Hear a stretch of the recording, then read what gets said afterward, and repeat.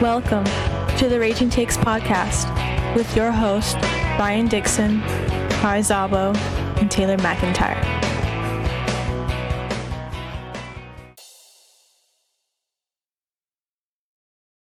What's up, you turkeys? And welcome back to another episode of the Raging Takes podcast. This is episode 31, and today is Saturday, September 30th, 2023. I'm your host, Brian Dixon, joined as always by my co-hosts, Kai, the Commissioner Zabo, and Dylan Peters. Sup, fellas? Salutations. How's it going? Salutations to you as well. It's very good to be here. It's going very well. Dylan just drank a bag of ice. I bought it at 1 a.m. I let it melt down. Nice. Cold to drink. A very sloshy drink. It was very sloshy. I stepped on it. So we have week, what is it now? Week 4? Week 4 preview. Yeah. We also have Thursday Night Football to talk about, where the Lions spanked the Packers, and we'll get into the Damian Lillard talk too a little bit here at the end. But let's start with Thursday Night Football. Lions 34, Packers 20. This game was close for about 5 minutes, like in the late third quarter, and then every other part of the game was just kind of all Lions. Jared Goff, 19 of 28, 210 yards, a touchdown, interception. He came into this year with that interception streak, and now he's thrown interceptions in 3 straight games, I think, hasn't he? Yeah, I don't think it's anything to worry about, though. Probably not, but it's just kind of funny. Whereas, like at first, we're like, "Oh, did Jared Goff kind of like take that next step where he's going to be like a 3 interception a year type of guy?" And I don't know, probably not.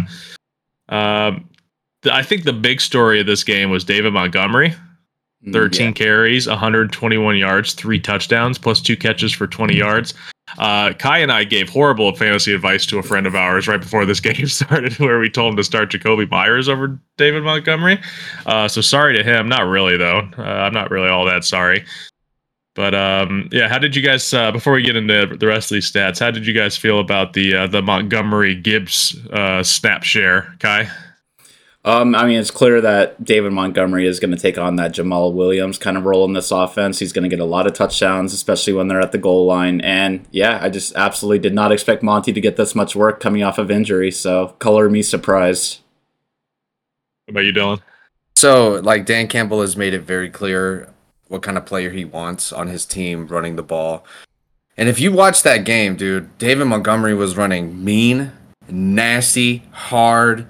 He was the strongest guy on the field, offense and defense, and he was showing it. And I get that's what Dan Campbell wants. And if you looked at Jahmyr Gibbs, he's more DeAndre Swift. And I hate to say it, he's more DeAndre Swift. Now that we've seen DeAndre Swift on the Eagles, we know DeAndre Swift is not soft. He's just not what Dan Campbell wants to put on the field. So I think seeing David Montgomery get 32 carries maybe is a product of that game. They had the lead. He's a sure-handed running back. You know, he was playing super hard. I think it's because he was playing the Packers. He was former Bear, so I could see it moving better in the future for Montgomery, but Gibbs is always going to be a little thorn in his side. You know, Gibbs is going to take a couple touchdowns from him, I think, this year. I think it might be different than the DeAndre Swift thing, and here's why. I don't know this for certain, obviously. Dan Campbell's a hard man to predict, but DeAndre Swift wasn't his guy. They didn't draft him, so whatever negative thing that they thought about DeAndre Swift, that was just always going to stick with him no matter what DeAndre did. Jahmyr Gibbs, on the other hand, they drafted him, 12th overall? So this is a Dan Campbell guy. So if he wasn't going to use him eventually, why would he have drafted him? That's such a high draft pick. It was 12th overall, right? I'm not making that up, am I? It was pretty high. So I like, why invest that high of a pick if you're just not going to use him because you have David Montgomery of all people? Like, it's not Monty's not bad, but it's not like he's some like world beater that you have to bench Gibbs for, you know? So I agree with you when you say that he's kind of like his guy. Obviously, that's what he is. I mean, you give a guy 32 carries coming off an injury on a Thursday night game. Obviously, that's your guy. But I just don't see how Gibbs doesn't get worked in here eventually this season. What are your guys' thoughts about that? He's absolutely going to get worked in. Yeah, we just don't know when, of course. But yeah, I still think Gibbs is going to have the highest upside out of the two running backs here, and I still think he will be a big part of this offense going forward. DP? Well, Gibbs got a game. It was against the Falcons, a pretty okay defense, I guess, but 17 carries, 80 yards for Jahmyr Gibbs whenever David Montgomery was out with an injury. So I can see them trying to work him in, but he is, to me, isn't a very efficient running back. He needs holes. He needs, blockers to navigate him. And I think that comes with time and like the offensive line gelling together and you learning how they block and you being able to set yourself up with these big plays. But Dave Montgomery is wearing down these defenses. He is the wear it down guy. Like he's going to beat up these linebackers. He's going to beat up these safeties. He's going to tire out the defensive lines. And that's why he's going to be on the field. He's a great pass blocker. He doesn't fumble. He's a good goal line back. He can catch passes. It's going to be really hard whenever the only thing you have on a guy, Jahmyr Gibbs over David Montgomery, is speed. And you have yet to really be able to implement that speed into the game. So until I see that on the field to where he's making these plays, I can't start him in fantasy. I can't see him getting a real NFL role.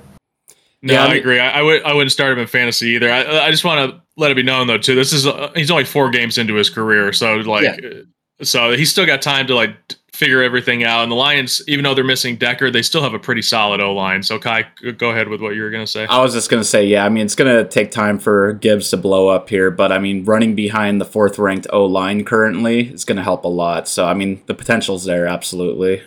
And Decker's supposed to come back eventually here, right? It's not a season-ending injury. No, it's not. Yeah, and it's just crazy how good their O-line is still, even without Decker. Yeah, they definitely have one of the top. I mean, we knew that coming into the year that the Lions were going to have a good O-line. But yeah, they have one of the better ones in the league. Gibbs, by the way, was 8 for 40. So, I mean, not the worst, I guess. It could be better, but not the worst. 4 catches, 11 yards through the air as well for him. So, what does that come out to? 9 fantasy points? Definitely not what you want if you drafted Gibbs for sure. Because he was going pretty high. Wasn't he like a 4th round pick in redraft? Yeah. Sometimes even 3rd. Yeah. So, just be on the lookout for that. I do expect, I think Monty's going to be getting a lot of touches no matter what, but I do expect Gibbs to get more work as we move into the season more. Josh Reynolds, 3 catches for 69 yards. Nice. I like Josh Reynolds, honestly. I was watching that game. He was pulling off some pretty good catches. That one-handed catch that he had, that he kind of Goff put that right on the money, like a perfect pass. I really like Josh Reynolds. They have chemistry even back. I think they were on the Rams together. So I like Josh Reynolds on the Lions with Goff. Amon-Ra St. Brown, 5 for 56 and a touchdown. The touchdown catch was sick. I know you like that, Kai. Mm-hmm.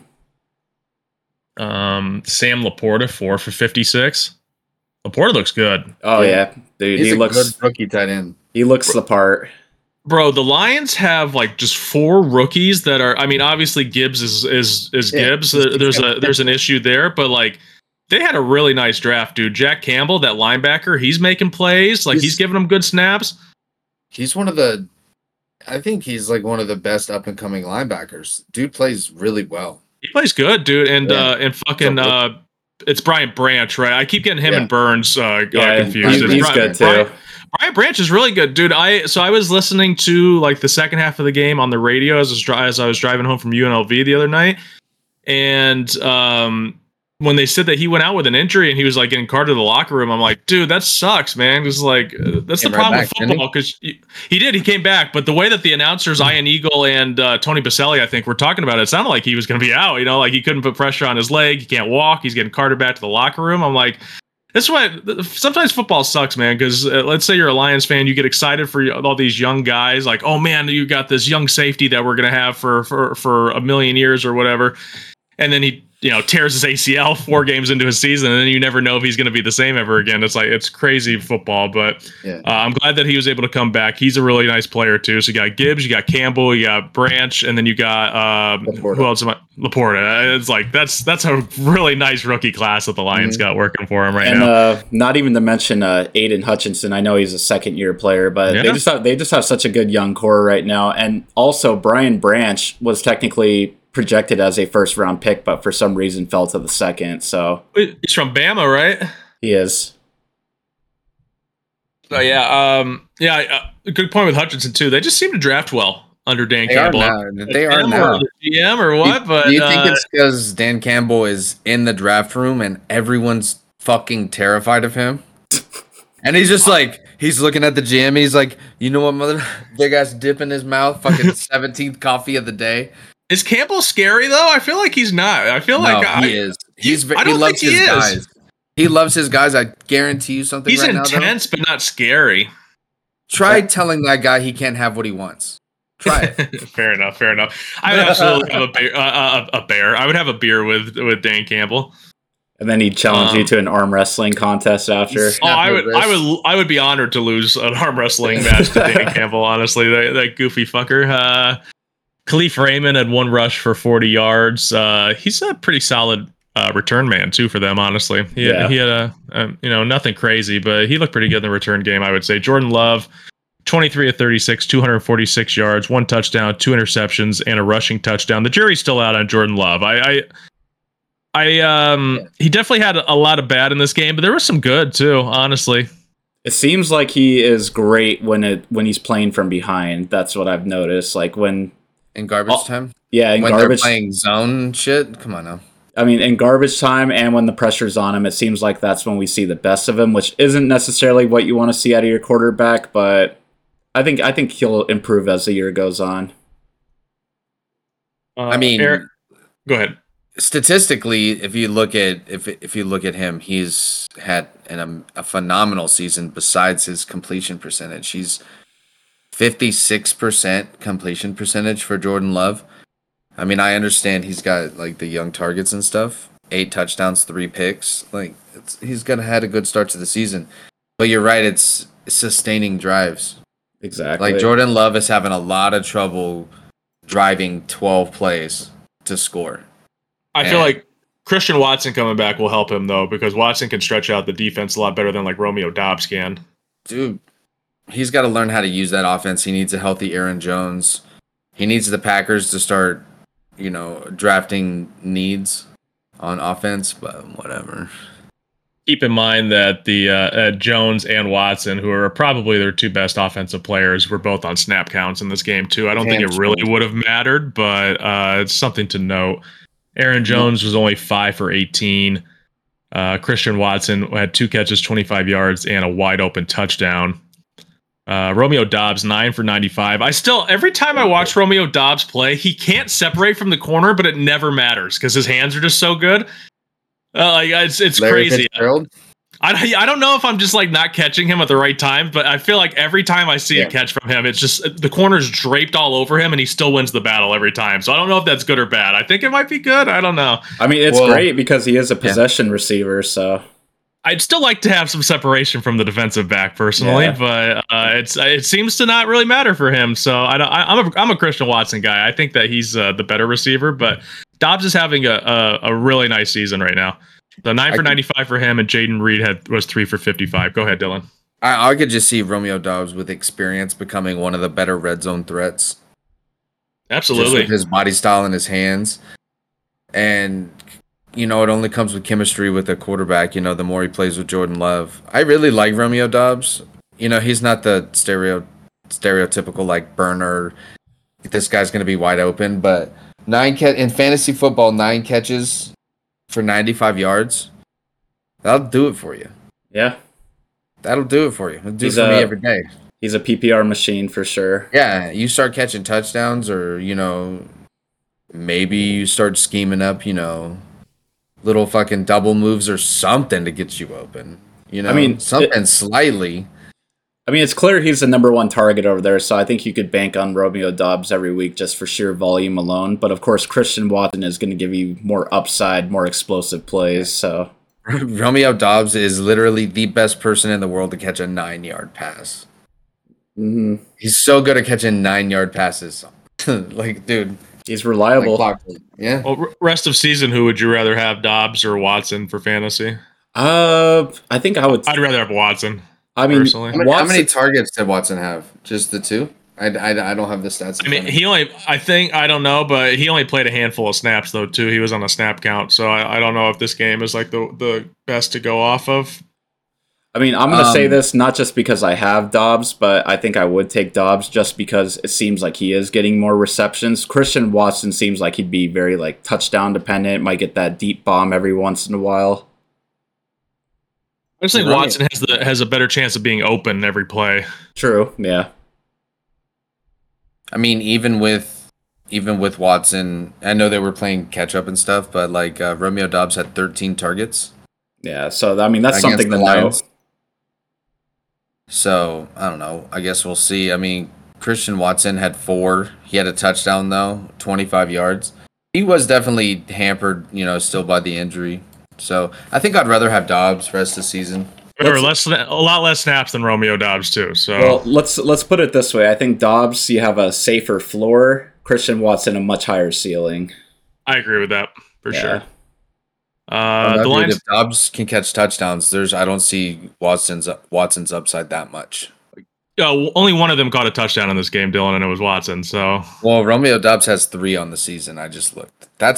He's also played 3 more games than him. Well, you don't have to argue with me. You're just asking. I'm just saying. Devil's advocate here. Devil's Applegate. Christina Applegate. Yeah. Lions defense had 5 sacks, 11 quarterback hits. David Bakhtiari went on IR before the game. Is he out for the season? Did they specify that? I was kind of busy that day. Look. I just saw that he went on IR. He might just be toast anyway. Yeah, I think he'll just probably lose weight and do shampoo commercials now. He is expected to miss the remainder of the season. Yeah, okay. Our resident Packers fan friend Tyler, friend of the show, seemed to think that he was probably done for his career, honestly. And said that it basically just he should retire. They should have traded him to the Jets when they had a chance in the early part of the season when Rodgers was like hinting at that and shit. They get like a 6-rounder out of it, better than nothing, right? Shit. Yeah, and then have 2 people on your IR with torn somethings. Mm-hmm. Yeah, true. Torn somethings. Any last words to say about this game before we move on? No, good for the Lions. Good O-line, good defense, everything. It would look good for the Lions. It looked really good for the Lions defense, especially, I think. Yeah. And Jared Goff looks more aggressive. It looks like they're letting him kind of maybe push the ball down the field more, which I think might be leading to more interceptions, but I think that'll wrinkle out. Lions look good, man. Lions look really good. Yeah. I think that it's safe to say they have full control of that division right now. Absolutely. Packers have had their moments, but it's pretty obviously that the Packers aren't quite ready yet. The Vikings have the talent, but they're just not producing anything. And then the Bears are just terrible. So I would say literally Lions fans, they should see like this is our year. A lot of these other teams are faltering out, dude. This is our time. The Lions are the only ones rising. The question is, are they like a legit contender in the NFC? I don't think they'll get past the Eagles or the 49ers, could they but beat the Eagles or Niners. Honestly, I think they could. They're definitely not better than either of those teams, but like you catch them on a good day, like in a playoff atmosphere, I could absolutely see. I mean, it would probably be in Philadelphia or San Francisco if they played, right? But I could absolutely see a Dan Campbell coach team go into like a Lincoln Financial Field January game and somehow shock the Eagles. I could absolutely see that. I wouldn't expect it, but I could see it. He gets them ready to play, dude.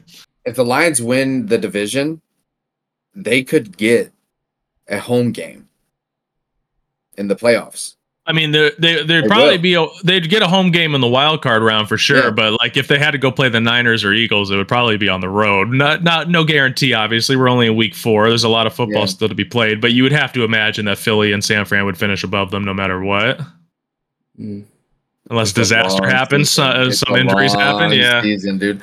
I can literally say I feel like Vince Vaughn and Anchorman against fucking Ron Burgundy, where he's holding that ladder and he's like, God damn it, I hate you, but I respect you. That's how I am with the Lions right now. I'm like, go fucking get them, because I can't.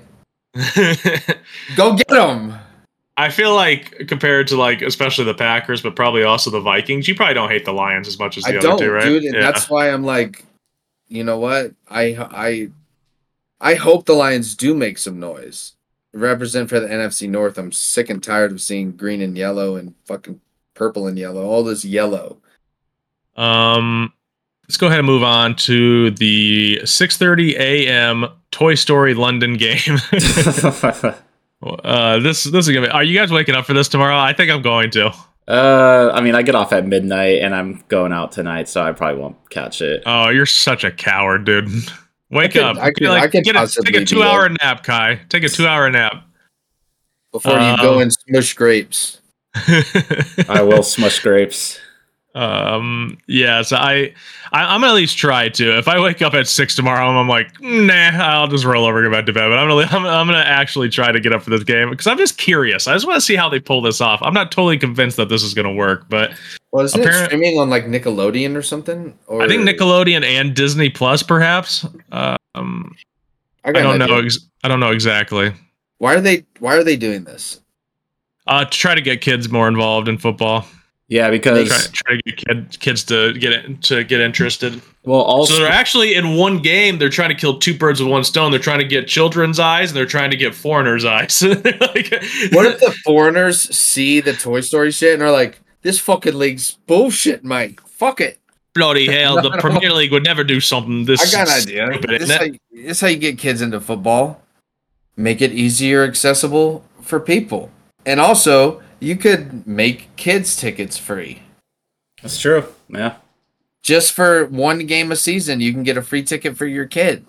You can bring your kid to a game, and they could fall in love with the game. Well, I mean, it makes sense why they're. It makes sense why they're trying to get kids like more into sports because as of right now, sports as a whole, the viewership is down on all levels across all sports. Is that true? Yeah, I mean, generational wise, like if you're looking at the next generation, they're not nearly as into sports as the other ones are. Wait till they get girlfriends and need an escape. True. But they realize how much fun having a pint of beer and watching a bad Thursday night football game is with your buds. This is kind of a sneaky good game though. Falcons at Jags, kind of like this one. I don't know if I agree with that. I feel like the NFL just throws garbage over there no matter what. Next week won't be too bad. I'm not sure about Falcons Jags though. This one might be a little stinky. Can I ask a question? What? What were the picks on the Thursday night game for all of us? We were all Lions. All Lions? Yeah. Nice. Yeah, we were all Lions. So, no ground made up there. But you're not 500 anymore. You have a winning record. You're 25-24. There you go. That take too many shots. So Zay Jones out for this game. Nobody too big on the injury report from what I saw for this game. So pretty much all systems go. The Jaguars have been somewhat disappointing this year. I'd say the Falcons have been either exactly what you think they're going to be or slightly better, depending on what your opinion of them was coming into the season. So I don't really know what to expect out of this game. My heart would tell me my brain would tell me the Jaguars, but my heart goes, I don't know if the Jaguars are good right now. So I don't really know what to expect from this game. What do you guys think about this, Dylan? I think this might be like a nice little get right game for the Jags. Technically a home game. I know, but it's still. I think London crowd usually roots for the Jaguars. They will root for them. They'll get their juices flowing. The Jaguars usually play somewhat decent to good football in London from what I've noticed, say they've won games. I'm sure they've lost games out there. I don't really pay attention, but Almost certainly, yeah. I think Trevor Lawrence. I don't know what's going on out there. Like we've shaded Joe Burrow so much for his play. We've shaded a couple quarterbacks for their play. Well, this Trevor Lawrence guy just kind of fucking goes under the radar with his terrible play. You know, like he hasn't been a very reliable quarterback, moving the ball, protecting the ball. You know, igniting that offense. So. It's a tough defense to get right against, though. Yeah, Falcons kind of have a sneaky good defense. I agree with that. But I do think this is a get right game for the Jags, though, too. I mean, this is their crowd. They're the London team of the NFL, whether anyone wants to admit it or not. And I do see the Jags winning this one. The Jags are 4-5 in London. Oh. 4-5. Also, this is a Calvin Ridley revenge game, no? Oh, yeah. It is, yeah. So that'll be interesting to see. I would say that's a pretty good chance he scores a touchdown then in this game. Start up Calvin Ridley this week. Calvin Ridley. I feel like most people, if you have Calvin Ridley, you're probably starting him anyway. But yeah, I would start Calvin Ridley for sure against Atlanta. Sometimes these London games are a little wacky, though. I believe this is in my favorite soccer team stadium. I think that's usually where they play in London, Tottenham Hotspur Stadium. So that's cool, I guess. Do we expect the Jaguars to ever move to London? I think we've talked about this before. I don't think so. Yeah, the logistics would just be too much, in my opinion. They would lose their fans. Their fans. They would lose everyone in Jacksonville. I can almost guarantee you. How many people live in Jacksonville? Yeah, but they have a dedicated fan base. Yeah, they do. So, I think a move you would absolutely lose all of your fans almost. To London, dude? So there's about 950,000 people who live in Jacksonville as of 2021.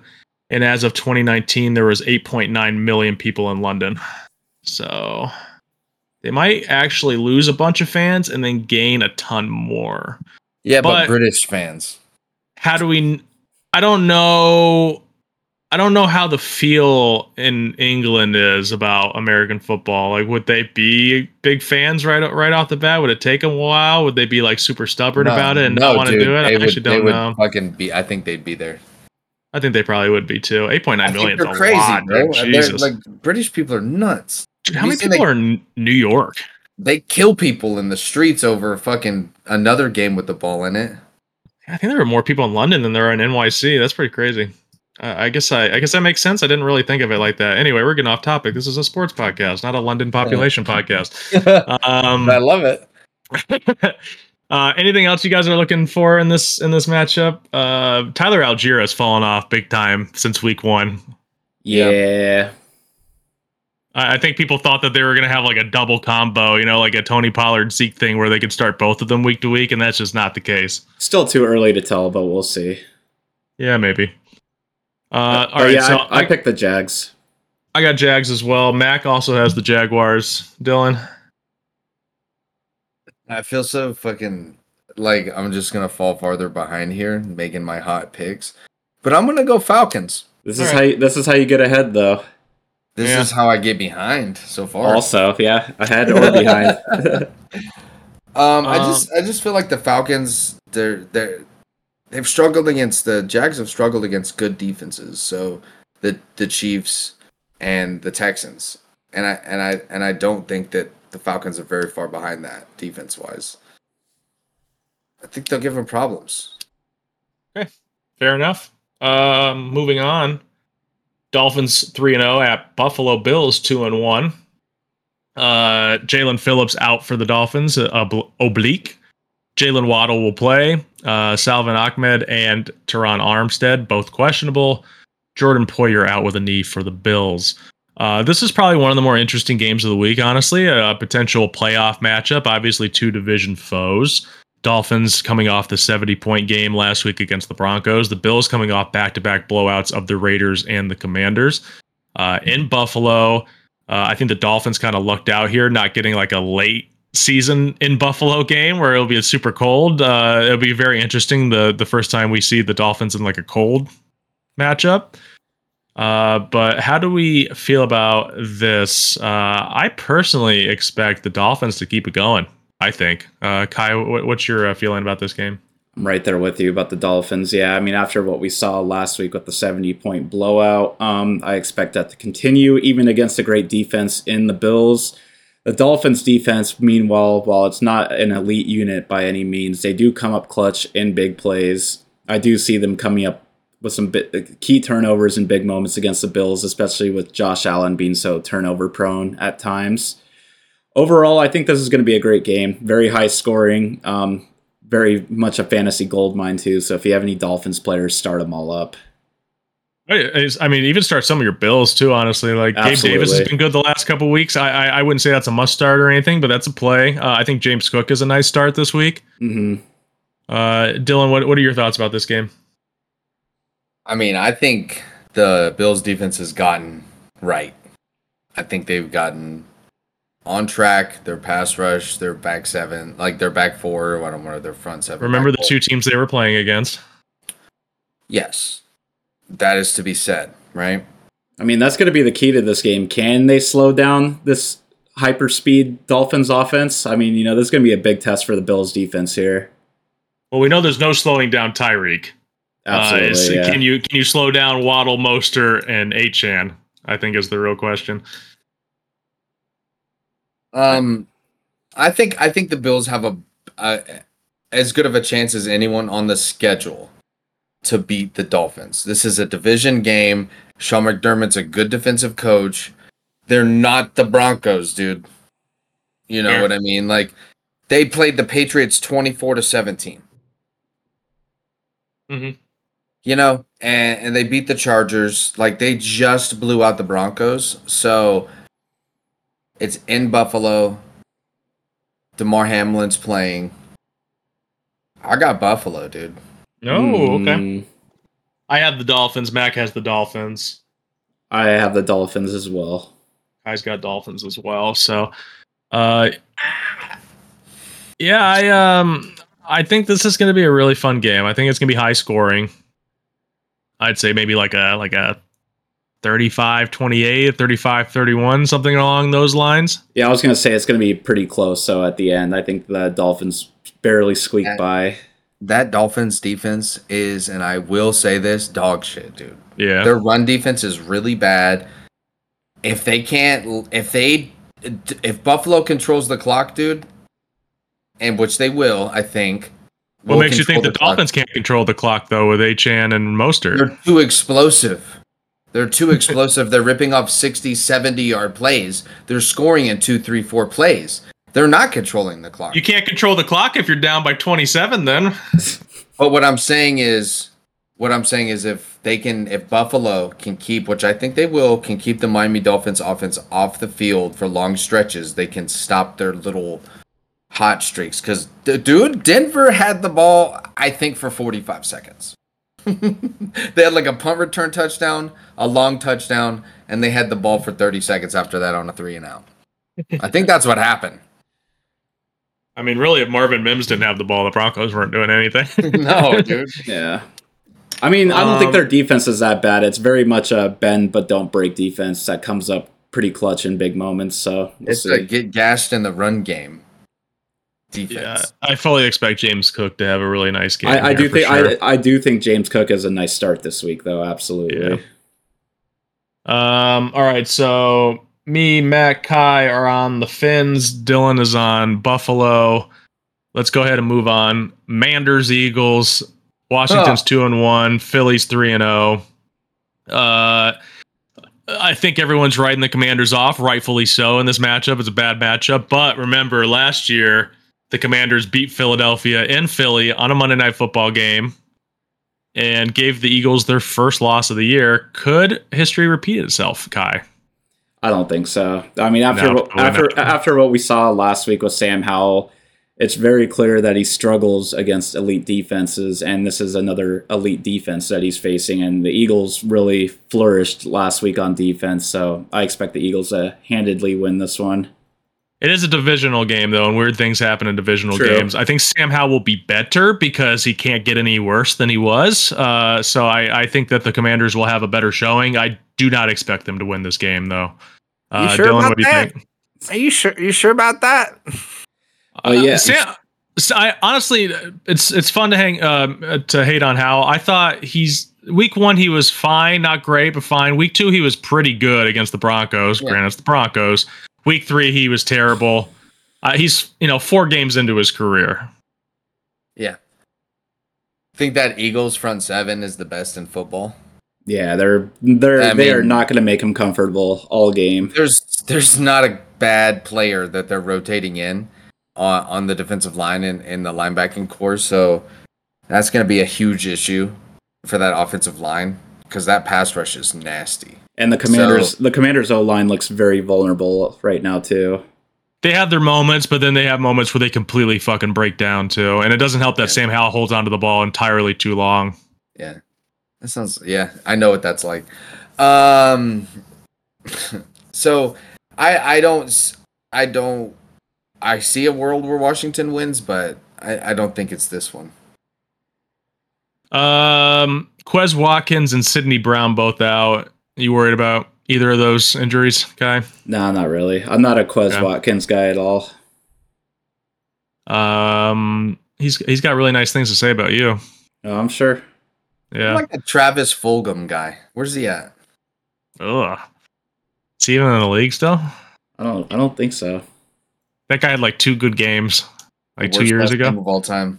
All right, I think that's it for this game. I think we're all on the Eagles. Yeah. Hi, Brian, Mag, Dylan, all on the Eagles. Okay. Next up, this will be fun. Broncos, Bears. Broncos 0-3, Bears 0-3 in Chicago. The Bears rule out several defensive backs. Eddie Jackson out with a foot. Jalen Johnson out with a hammy. Josh Blackwell on IR with a hammy. I believe you guys are also already missing a DB or 2 before that. All these injuries happen. For the Broncos, Frank Clark and Josie Jewell out. And Justin Simmons is questionable with a hip injury. So let's start with Dylan. What are your expectations for this game? Also, our starting slot corner has been on IR since week 1. What's his name? Jaquan Brisker gets hurt at the second snap of every game so far. Our defense do bad. It's really bad. So as a Bears fan, I'm fully expecting to get beaten by 17 points by the Broncos. And I think that's by how many points? 17 points. Oh, all right. Now, I think our offense is like this. If we can't get something going against Denver, dude, I'll take this down. If we can't at least score it, dude. If we can't at least retiring the flag. Yeah, dude. If we can't make it competitive against the Broncos, it's a tanking year. I know what's going on. We're looking at getting good draft picks, and we're gonna, lose as many games as possible. Give up on Justin Fields. So, I haven't seen any bright. Have you guys seen anything good happen for the Bears on offense at all? One time, brother. I don't watch the Bears. It's like there's no highlights. All the touchdowns are accidents. It's like, we accidentally scored a touchdown today because a guy fell down. He let me run past him. That's the Bears touchdowns for you. So I fully expect Russell Wilson to have a vintage Russell Wilson game this week. I would start all of your Broncos in fantasy football: Cortland Sutton, Javonte Williams, Russell Wilson, etc. Even down to the nitty-gritty of maybe a backup tight end for the Broncos. So if you take that flag down, what are you going to put up there? A Blackhawks flag or something? Connor Bedard looks pretty good. I'm going to put a bunch of shelves. With books on them. Books. My Harry Potter books that are off camera right now. Kai, do you agree with him? Do you think the Broncos are going to win by 17? I don't know if I agree with that score, but I do think the Broncos are going to win.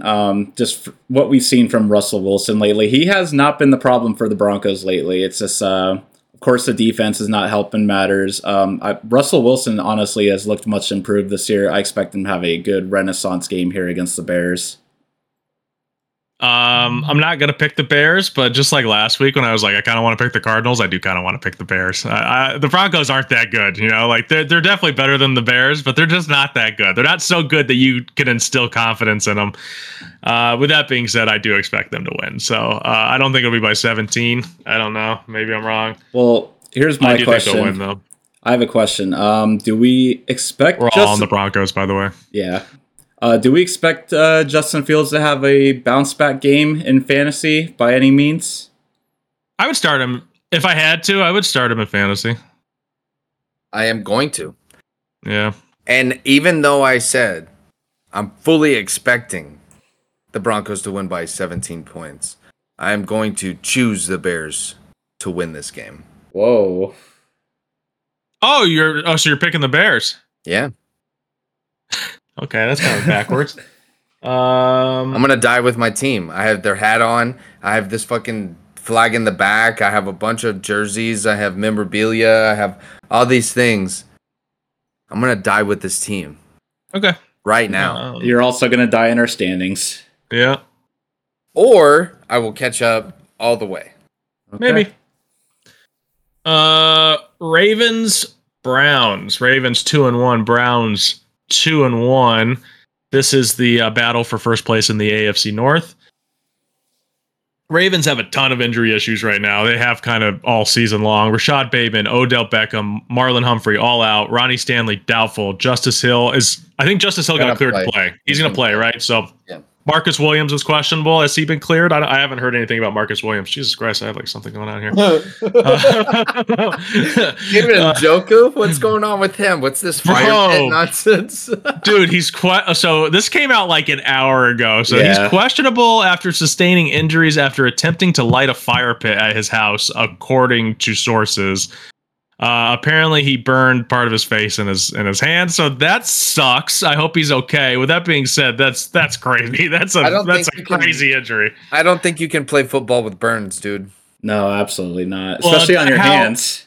How bad are the burns, dude? Though? If it's just like a couple of specks, I don't know. I didn't get a full diagnosis. A couple specks of burns. Yeah. Yeah. Did you get flicked by lava? Hopefully he's okay, but it's comical's not the right word, but it's an odd injury here. So we'll see about that. Don't forget Deshaun Watson dealing with an injury as well to his throwing shoulder. He's expected to play, but that's kind of a risky proposition there. So who's their backup tight end? It's Harrison Bryant, right? He's not that bad. No, he's pretty solid. I don't know if I would start him, but this game is a battle for first place, but I don't think it's going to look like a battle for first place. I kind of expect this game to be a little sloppy. Yeah, I mean, dude, yeah, all of these AFC North games are sloppy, bro.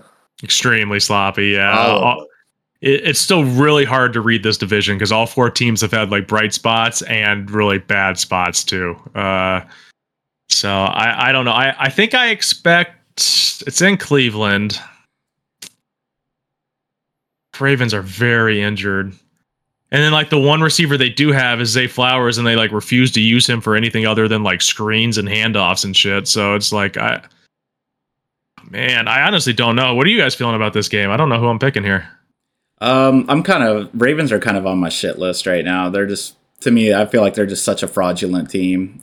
Very ugly 2-1 team at that too. I'm definitely rolling with the Browns here. Better defense, more cohesive offense, in my opinion. Deshaun Watson looked like he returned to form last week. And even if Watson doesn't play this week, I kind of like Dorian Thompson-Robinson. I kind of want to see the kid play.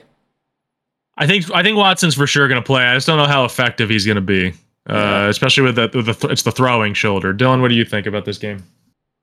It is a very, very sloppy game, and if we're going, I'm going to pick this game based on who's going to have the best player on the field, and that's going to be the Ravens with Lamar Jackson. I feel like if Lamar Jackson can't take this game over and beat the Cleveland Browns with an injured Deshaun Watson and a guy with burns on his face, I don't know, man. So I think I'd have to go with the Ravens, like kind of holding down little brother here. still. I'll go Ravens as well. Mac is also on the Ravens, so Kai's the only one on the Browns. Nice. So yeah, I mean, it's just weird because the Ravens have so many injuries. The Browns have a couple of key injuries. It's hard to imagine what's going to happen here. What's our thoughts about Jerome Ford against the Ravens? Mm. I think it'll be a Jerome Ford game. Yeah, I think it's going to be the same designation for me as it was last week.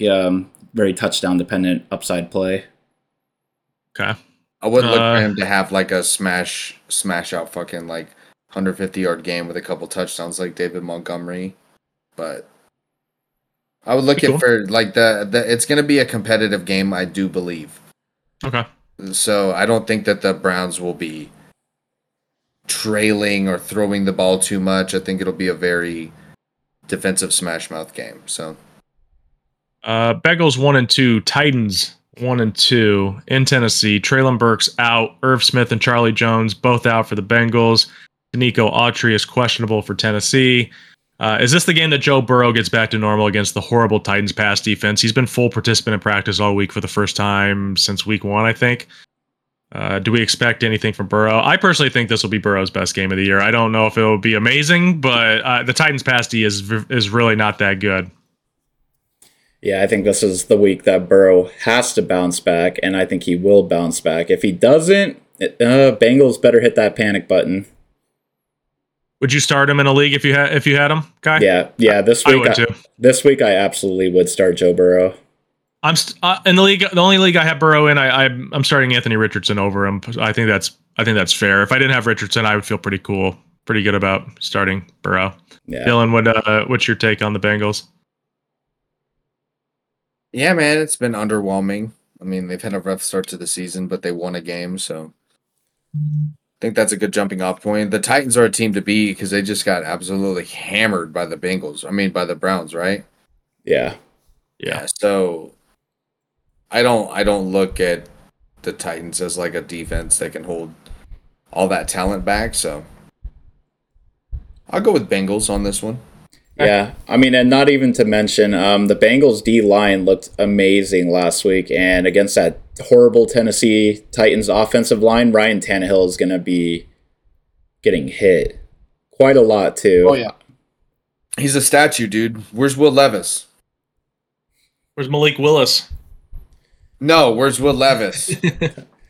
But yeah, for that reason, I'm going Bengals here too. Yeah, better D-line, better passing offense. The Titans just have too many weaknesses against their firepower. Titans have a solid D-line. They do, yeah. Run defense. They have a solid run defense. Yeah, but they have a good D-line though. They have nice names in the D-line. But bad passing defense. That'll hurt, but yeah. No, I'm with you. I think we're all on the we're all on the Bengals. So I fully expect Joe Burrow to have we'll say his best game of the year. I won't say good. I'll say best game of the year. So last week was easily his best game of the year, and I wouldn't say it was all that great. So I definitely think it'll be a step up. Jamar Chase got 15 targets last week where Burrow was very mid. Do we think Chase is going to have a big game again this week? I kind of do. Yeah. I think T. Higgins will have a nice game too. I think so. I think it'll probably be more of a Chase game. I could see them wanting to funnel their offense through that playmaker. So I don't think the targets lie. I don't think so far there was week 1 where neither Chase nor Higgins did well, but I guess Higgins had the more targets, so we'll give the edge to him. Week 2 is definitely the Higgins game. He had 2 touchdowns, and Chase didn't really do much of anything. Week 3 was the Chase game, so Higgins is kind of leading the series 2-1 right now. If you don't want to count week 1, it's up for grabs 1-1. So I guess it's a coin flip who will have the better game. I would expect Chase as he's the better player, but T. Higgins is still really good. I would start both, obviously, if you have either of them. I guess we'll move on. Oh, before we move on, are you guys worried about Derrick Henry yet? Yeah.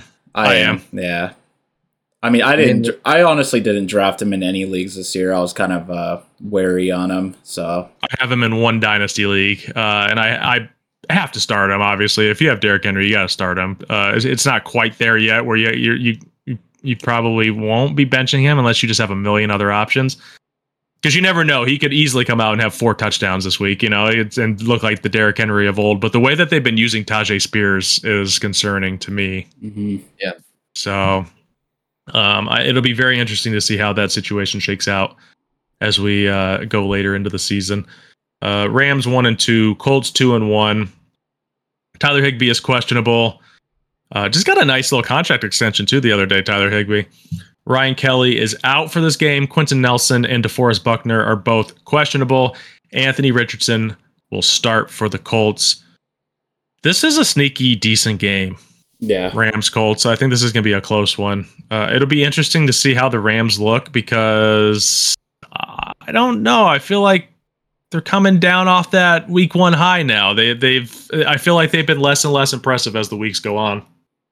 Yeah. So we'll see how they look against the Colts. In theory, this could be the last game that Jonathan Taylor misses. Maybe if he's eligible to come back next week. So do you guys expect him to be back? I don't personally. I don't think he's going to play this year. I think he will. I was reading something about where like if he doesn't play this year, it's kind of like going to be a repeat of his same contract situation next season. I don't know the exact specifics, but that's what someone was saying it as. Yeah, that's true. If he doesn't play enough games to be eligible to fulfill his franchise tag, or is it a franchise tag, Jonathan Taylor? Yeah, something along those lines. I don't think he got franchise tagged. I think Jim Irsay just said randomly that he would not pay him when his contract was up, and Jonathan Taylor was like, "Fuck you, then, dude." Yeah, and he just refused to play. So I actually don't think Taylor was franchise tagged. I could be wrong. The franchise tagged running backs were Pollard, Saquon, and Jacobs. No, Saquon signed a deal. He's not franchised. No, but those were the 3 running backs that were having the franchise drama. Yeah.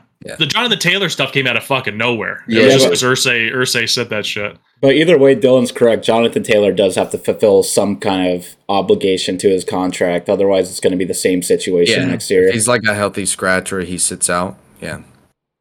Okay, so maybe Jonathan Taylor does come back next week, which would be bad for Zach Moss owners. Really bad, probably. I don't know. I mean, what if Jonathan Taylor comes out the gate real slow because he hasn't played football in a while? But he's better than Zach Moss, though, so you're going to use him, right? By far, yeah. So this is actually the last week that Cooper Kupp is, before Cooper Kupp's eligible to come back too, right? He can come back next week. So they've had do they play Philly next week? Was that correct? You're talking about the Rams? Rams, yeah. Did I make that up? I don't. They do play Philly. So I think McVay was talking about it a couple days ago where he thinks that Cooper Kupp is going to come back and play against the Eagles next week. So that's really good news for Cooper Kupp owners. Great news, obviously, for the Rams. Bad news for the Eagles, but I think they'll be okay. So this is interesting. It's the Rams and Colts potentially both getting their best players back next week. Who do we have winning this game? I think I'm going Colts, guys. Mac has the Rams. Yeah, this is a tough one. I mean, so the Colts, what scares me about the Colts is they have 2 key injuries to their O-line right now. With if Quentin Nelson plays, it'll be a lot better, but Ryan Kelly being out hurts a lot too. Oh man, the Colts looked great last week against the Ravens. I was actually very impressed by them. I think with Minshew. That's true. Yeah, but I mean they were great even when Anthony Richardson was in too a little bit. So I think I'm gonna roll with the Colts. After what I saw last week at the Rams, it seems like they desperately need Cooper Kupp back in that offense, and I'm gonna roll with the hot hand here with the Colts. I'm starting to think that week 1 performance was a little bit of a paper tiger, where it's just like they're not as bad as what people thought they were going to be entering the season, but also not quite as good as they were in week 1, where they just completely like blindsided the Seahawks. Yeah. Dylan, what's your take on Rams Colts? You're muted. They had a really competitive game against the Niners as well, though. The Rams. Oh, that's true. Oh, hold on. We got breaking news. The Raiders have released Chandler Jones. Okay. So big surprise. Yeah, huge surprise. Yeah, so he is no longer. I would say I doubt he's back in the NFL ever again. Also, another breaking news: David Njoku via Twitter says the flesh is weak. See you tomorrow. What? Oh no! Hey, Chandler Jones passed the demon to David Njoku. The flesh is weak. See you tomorrow. That's a great. That's an all-time tweet right there. I think he means flesh is weak, but my insides are strong. I guess so. Are we strong? You strong? Let me I'm double strong. check. Let me double check this tweet real quick because that's actually a hilarious tweet. Oh, I have the Rams. Okay.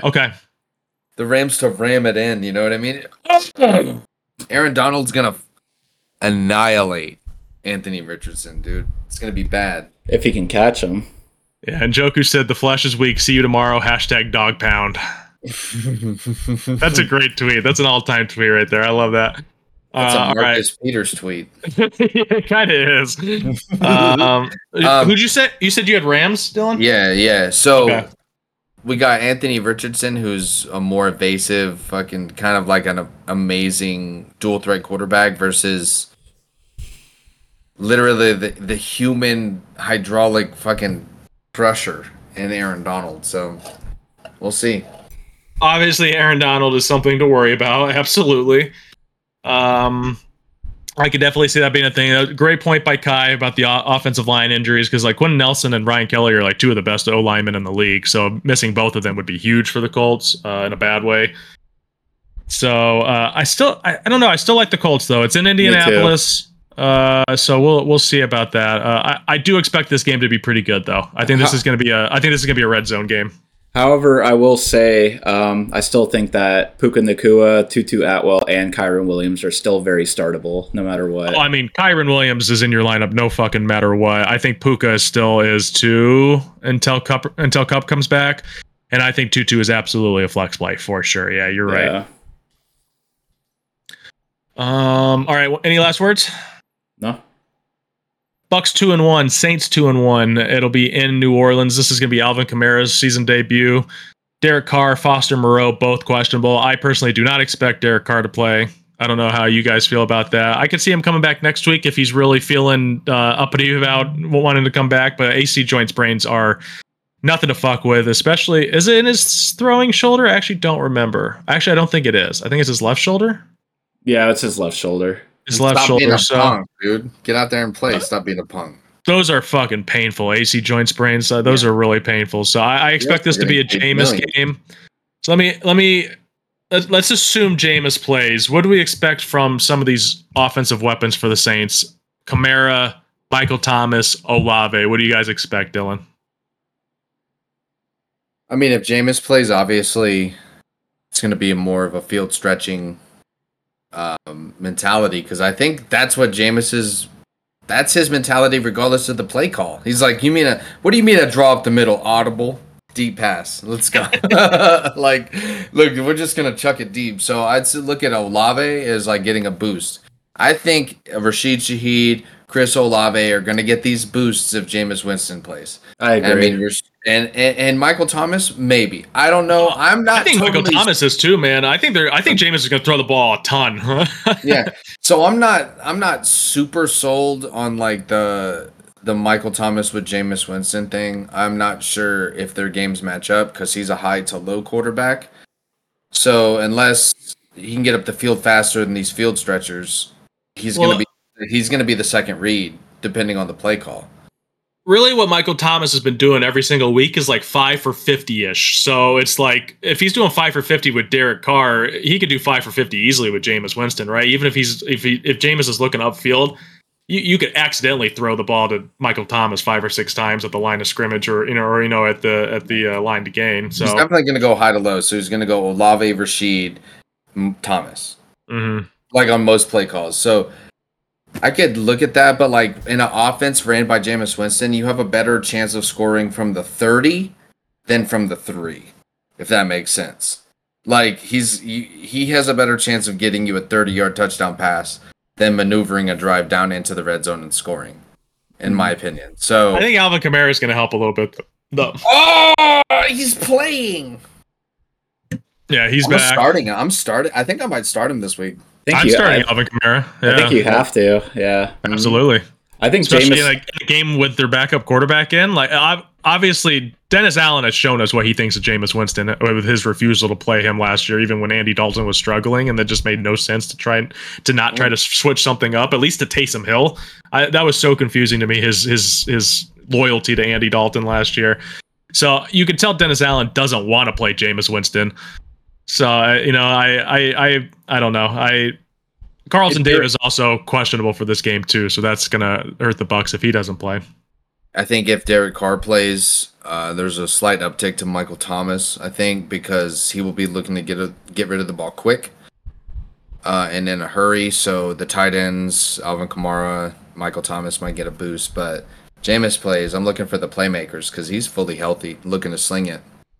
I think Jameis should 100% play. I think you give Carr at least 1 week off, if not 2 or 3. I don't think you want to mess with that because, I don't know, those injuries are so painful. Like, even if it's not his throwing shoulder, it's still like the side where he's most likely to get hit first if he gets sacked, So if he's like thinking about that too much, he's going to be a little jumpy. Why not just give it to Jameis? That's his blindside shoulder. Dylan's right. Olave has a chance to pop off with Jameis because Jameis is going to be fucking staring down that fucking field for Olave. Olave has the most receiving yards this year without a touchdown. So it's like, that's not really Derek Carr's game. It was sometimes, but it's just not consistently his game like it is with Jameis. So I definitely think Olave gets a bump like Dylan was saying if Jameis plays. And I honestly think all the receivers might get like a small bump at the very least. I kind of think Michael Thomas is still playable as a flex play. I don't think it changes, not because it's not like he's been like super impressive with Derek Carr. He's just been very usable fantasy wise. Did the Saints get worse with Jameis Winston in the lineup? I think it's a lateral move. So it's weird because I think the receiver statistics would pop up if Jameis was the quarterback all year long, but I think it wouldn't be by much. I do think it would get a little bit of a pop, but I think that they would lose more often. Yeah, pick sixes. It's like what Kai and I were saying on the Tuesday or on the Wednesday episode was, do we think Derek Carr, or the Saints win that game if Derek Carr stays in? And I think the answer is yes. We both said, yeah, we think that the Saints would be 3-0 and they would have beat the Packers if Derek Carr never got hurt. I mean, it's true, but I think it's because Jameis came in halfway that he wasn't able to enact his whole full game plan. I think a full game with Jameis. Brother, Jameis doesn't have a game plan. It's just slinging it. It's just He doesn't. I've known that since he was a 15-year-old kid on Elite 11. I know. I'm just saying that if Derek Carr finished that game, they had a better chance to win. But I think if you're coming in on a fresh slate, Jameis has a good chance to win this game as well. Let me throw 2 more things at you. This is a Jameis Winston revenge game as well. Remember, he used to be a Tampa Bay Buccaneer. And also, remember that this is, I feel like this is slightly overblown, but I feel like the big story matchup and whenever the Bucs and Saints play is Marshawn Lattimore usually shuts down Mike Evans. So if Baker Mayfield doesn't have his key receiver, what happens? Does he just funnel everything to Godwin? It doesn't seem like he loves Godwin. Godwin has been a very Michael Thomas-esque player in fantasy so far this year, like a 5 for 50. Yeah, he's always just right around there. So that'll be interesting too. I think I'm picking the Saints, guys. Mac is picking the Saints as well. I am also picking the Saints, yeah. The Marshawn Lattimore thing against Mike Evans, that is a very true fact. Marshawn Lattimore is one of the best corners in the league. Saints have a great defense, and after what we saw with the Bucs last week, they are very vulnerable against good defenses. It's such an absurd thing, though, and Mike Evans is so talented that it can't happen every fucking time forever, though. It's like eventually, and I'm sure Mike Evans already has had good games against Marshawn Lattimore. It just doesn't get talked about. He's going to have a good game eventually. It's it's bound to happen. He's overdue for one. So I got the Saints. We're all on the Saints. That's an interesting one to be all on. It is a tough one, but I still think Saints here. The Saints defense plays that Buccaneers offense well, and it wasn't just Brady. Yeah. Is Kamara going to be a Kamara, or do you think he's going to shape right now? Is he going to be his rightful? I think he'll be fine. Give him the ball, dude. You have to give him the ball as many times as you can.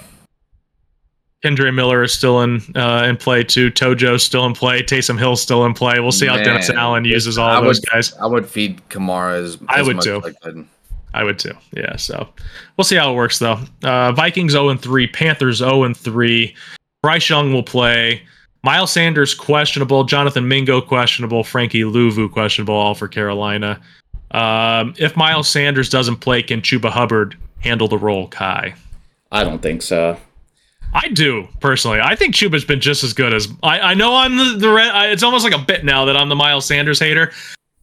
I think Chuba's been just as good as Miles Sanders. I don't know. I think Chuba's a good play this week, honestly, if Miles Sanders doesn't play against the Vikings. Run D, I would fire him up. If I've looked at the waiver, I've been trying to find an excuse to play Chuba Hubbard because I actually think he's going to have a good game, and I just can't do it. I just don't have the roster space for it in any of the leagues that he's available. I do think that, like, if you're desperate for a running back, I think Chuba's a good play this week. Dylan, what do you think? I mean, he's kind of shown that he could be a startable fantasy asset in the past. I mean, with CMC out and even with CMC in and with Miles Sanders in, he's provided, some scoring opportunities, and the running back's gonna get work in that offense. I mean, I hope. So, but I mean, if you have a reason to start Chuba Hubbard, I probably would, especially if Miles Sanders is out. Because his receiving upside as a running back is pretty high. I like his receiving upside. I like running backs like that. Start him. Who cares? Start him. If you're having to start him, you got to start him. And I doubt the Panthers' offense is going to look as crisp as it did last week without Andy Dalton, so Bryce Young could be checking it down a little bit too. I actually kind of disagree with you how you said that he's been a decent back before, like with CMC. I think Chuba's been kind of bad throughout his career, but it looks to me, at least from like an eye test point of view, he looks a little bit better this year. That's all. I think he's taken at least a little bit of a step in his game. So I think Chuba's perfectly fine to play. I imagine once Miles Sanders comes back, he would not be a good play. But I think this week for sure, I think he's a solid play. I just mean he's produced. Sure. He's produced decent startable games from time to time. He's like the Alexander Madison, but maybe, who knows, more talented, doesn't fumble. This is also an Adam Thielen revenge game, Kai. How do you feel about that? I think Adam Thielen will have a nice game. It's clear that he's the number one option over there in Carolina, so... Andy Dalton's not starting, bro. I don't trust Bryce Young yet. I do think that if you want to play Adam Thielen as like a flex play, I think that's perfectly fine. But I especially with a revenge game factor, but I still don't trust Bryce Young enough to like feel great about it. How did you feel about the Chuba Hubbard stuff, Kai? I mean, everything Dylan said was fine. I mean, I was one of the guys that was pretty high on him coming out of college because he actually had great production in college, but it just did not show his first few years in the NFL. Although he does look great and much improved coming into this year. I think going from Miles Sanders to Chuba Hubbard is kind of like a lateral move at this point. I haven't seen enough from Miles Sanders this year to believe. Who are we picking in this game?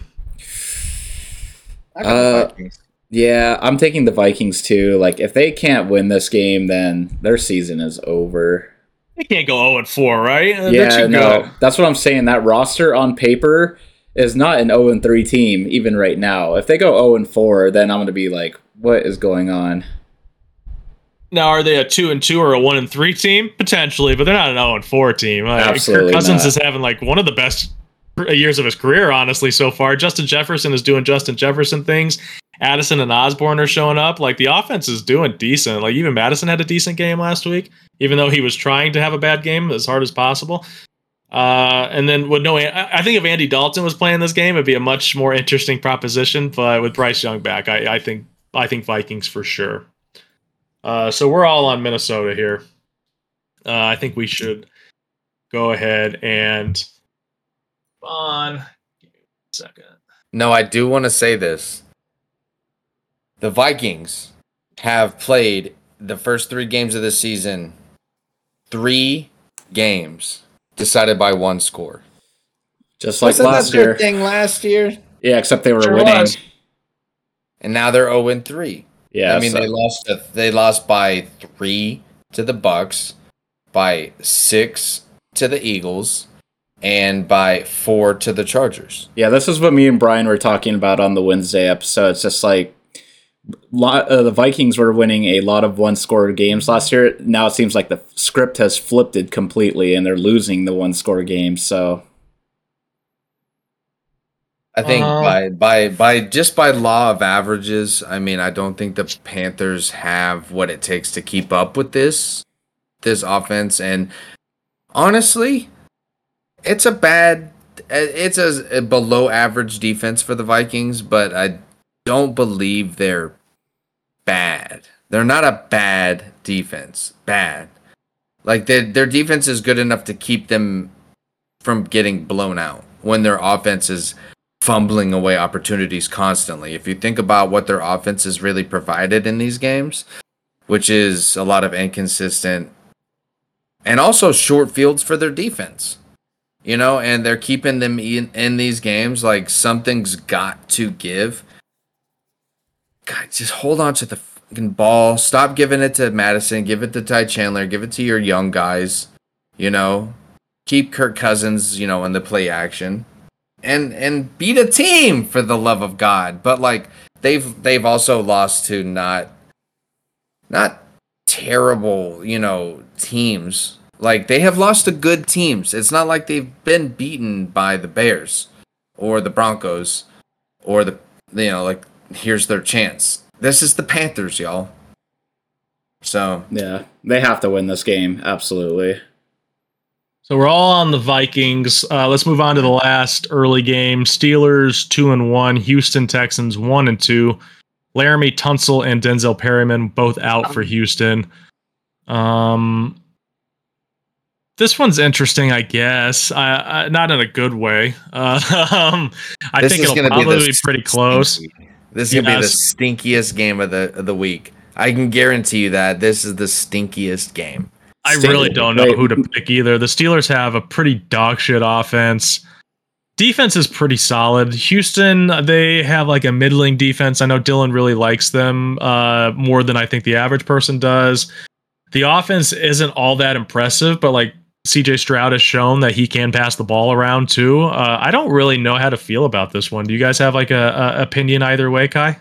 This is a very tough game for me, though, too, because we still haven't seen the Steelers operating at their full potential on offense, whether there is any. I do love what I'm seeing from the Texans lately. I did pick them to win last week. Yeah, this is tough, though. The one thing that really stands out to me, though, is the injury to Laramie Tunsil. That's going to be a big one for them, especially against TJ Watt-led defensive line. I think just for that reason alone, I think I'm going to have to give the edge here to the Steelers.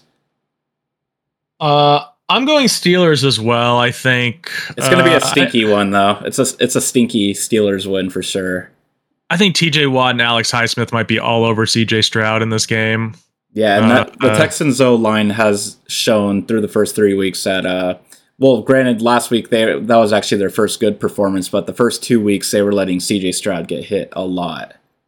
The Texans' run D has not been all that good either yet this year. So, I mean, if the Steelers' run game was ever going to get it going, it should be this week. So, like, I wasn't touching Najee Harris with a 10-foot pole this year in fantasy, but if you happen to have him, or even Jaylen Warren, maybe even if you're feeling ballsy, I think they might be decent flex plays. I wouldn't want to do it, but if you have no choice, might as well fire it up.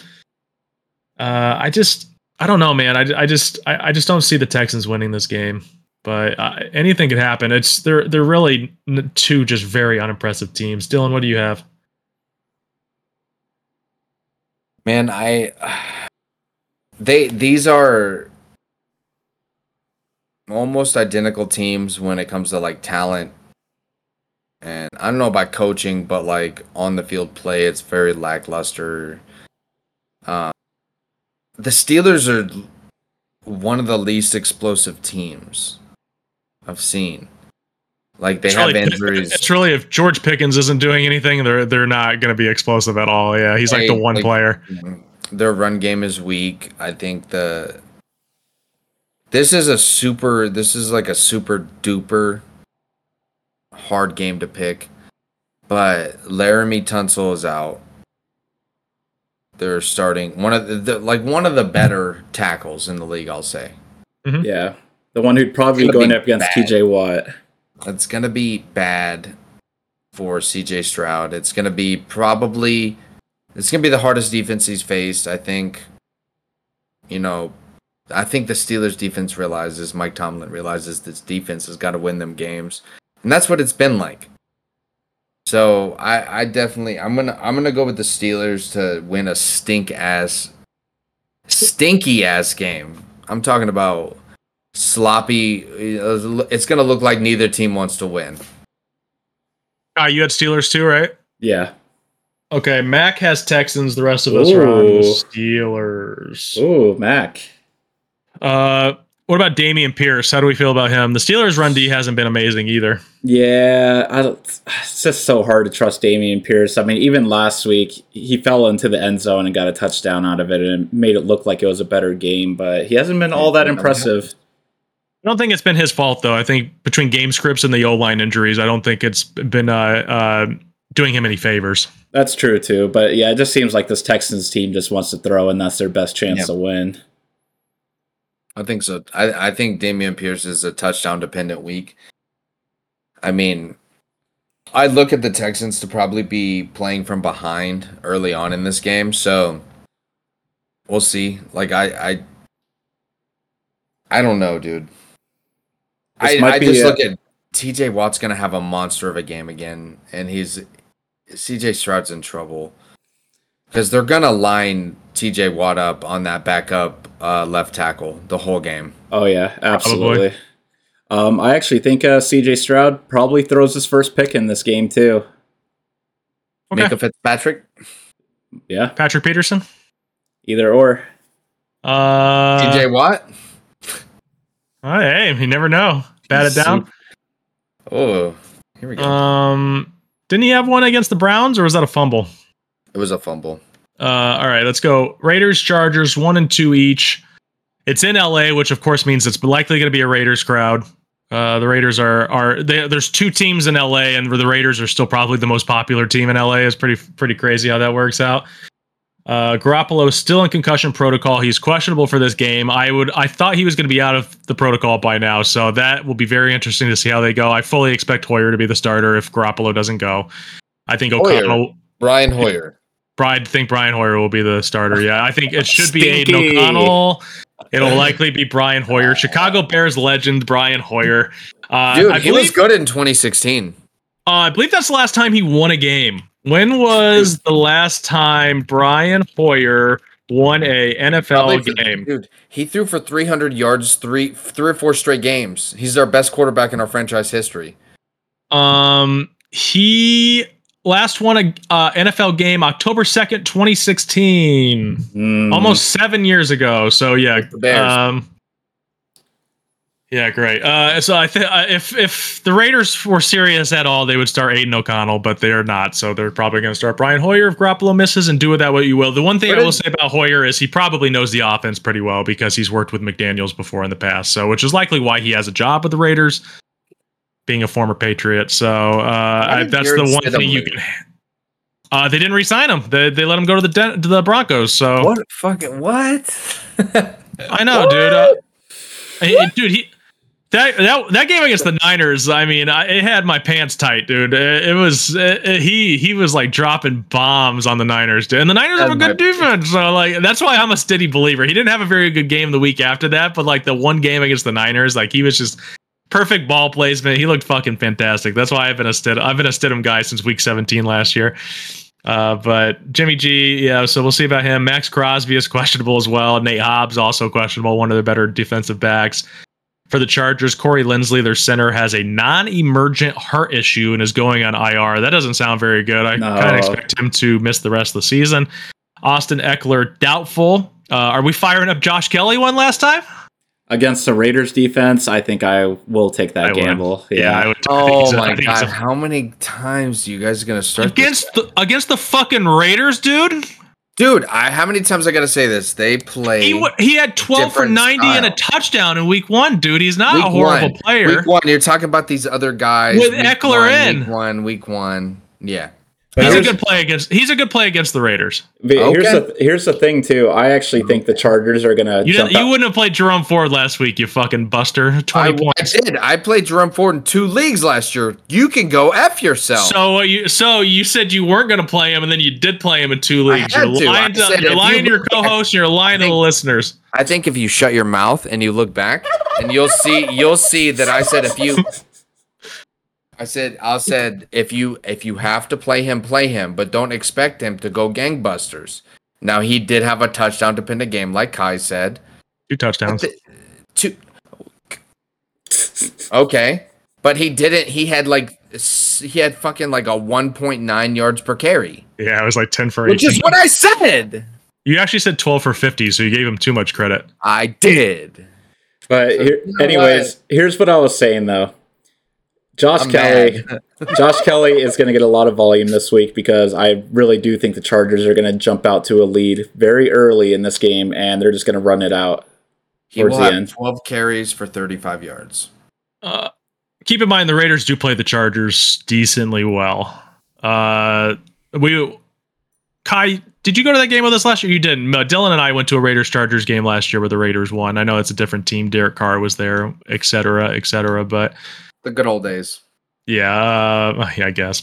So I don't think it's a guarantee that the Chargers like blow the Raiders out, but I definitely think the Chargers will win this game. Remember, it is going to be a Raiders crowd too. It's going to be like an overwhelming Raiders crowd in LA. So that should help the Raiders just a little bit. With that being said, Hoyer starting does not feel very confidence imposing. Is that a phrase? Confidence imposing? Confidence inducing. Confidence inducing. Sure. Confidence. Derwin James is also doubtful with a hamstring. Joey Bosa is questionable with a hamstring and a toe. One last thing before we start picking the game. Josh Palmer or Quentin Johnston this week? Who do you guys expect to have a better game in Mike Williams' place? Josh Palmer. Josh Palmer. Yeah, I do too. I think Quentin Johnston will probably be better as the season goes on, but I think right now they like Palmer a lot. Keep in mind, Palmer's a young guy too that they've liked for a while, that he's been a part of their offense for a few years now. I think he's only 24, so it's not like it's some up and comer and Quentin Johnston against some bum. Josh Palmer has had really nice games before. Yeah, and from what I saw from him last week after Mike Williams went down, and I've seen Josh Palmer play last year. I watched a lot of Chargers games last year, circumstances being. He's a different player this year. He was playing with a different rhythm and a different speed and a different concentration. I noticed. I'm like, oh, this guy's making the plays in the moments that matter when they need him. So I'd take him. Yeah. I'd start him over Quentin Johnston every day for the rest of the year, probably. Yeah, he's got a lot of big play potential.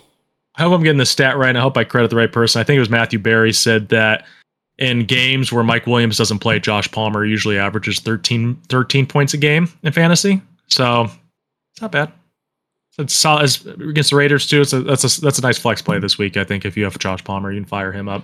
Also, another stat to note: Justin Herbert is one of the few quarterbacks in the league this year who has not turned the ball over once. Wow, I didn't know that. Yeah, so. I fully expect him to shred this Raiders defense. Yeah, me too. Yeah, so I think we're all going to be on the Chargers here. Let me see what Max said. Max said the Chargers. Are we all on Chargers? Yeah, this is my safest game of the week, in my opinion. Damn. Broncos over Bears wasn't safe enough. I don't know. That one stink, man. I don't know. If the Bears were ever going to win a game this year, I think it would be against the Broncos. That's a tricky one, but yeah, I think Chargers beating the Raiders. That is the safest game of the week. I don't think a divisional game has ever been safe. I'm True, going to say that. Divisional games, some shit pops off. If Brian Hoyer beats the fucking Chargers, I will fucking smash a tub full of grapes. It's not guaranteed. You're going to do that anyways. You're going to do that anyways, dude. Garoppolo could easily come off concussion protocol before the game, so it's not a guarantee Hoyer plays. He can come off that morning. Yeah. So, next up, Pats 1-2, Cowboys 2-1. Cole Strange questionable with a knee. Tyron Smith is out with a knee. Some more offensive line trouble for the Cowboys. Zach Martin and Tyre how do you say his name? Biadez? Biadez. Both questionable as well. What are the expectations for the Cowboys coming off a fucking stinker last week against Arizona? This game is in Dallas. What's your expectations, Kai? This one is a very tricky one because, like, what we're gonna say all year about this Pats team is it's a Bill Belichick defense. They usually play teams very tough. I know it's the Cowboys.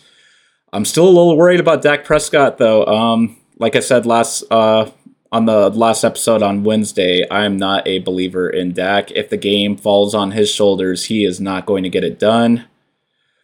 This is a tough one for me to call. Dylan? I'm looking at the injury report for the Dallas Cowboys. Looks like they're Zach Martin, questionable.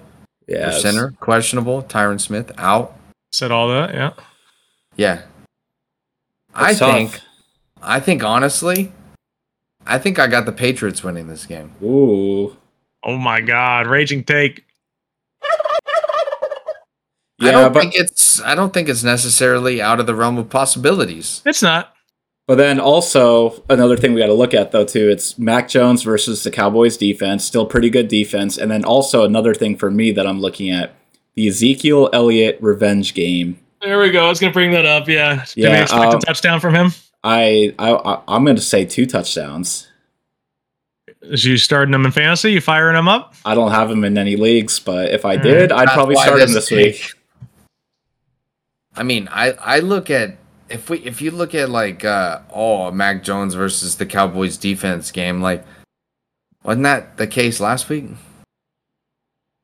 It was like, I mean, yeah, he's like decent. Versus Hobbs versus the Cowboys defense. Oh, I think honestly, the Patriots are better coached.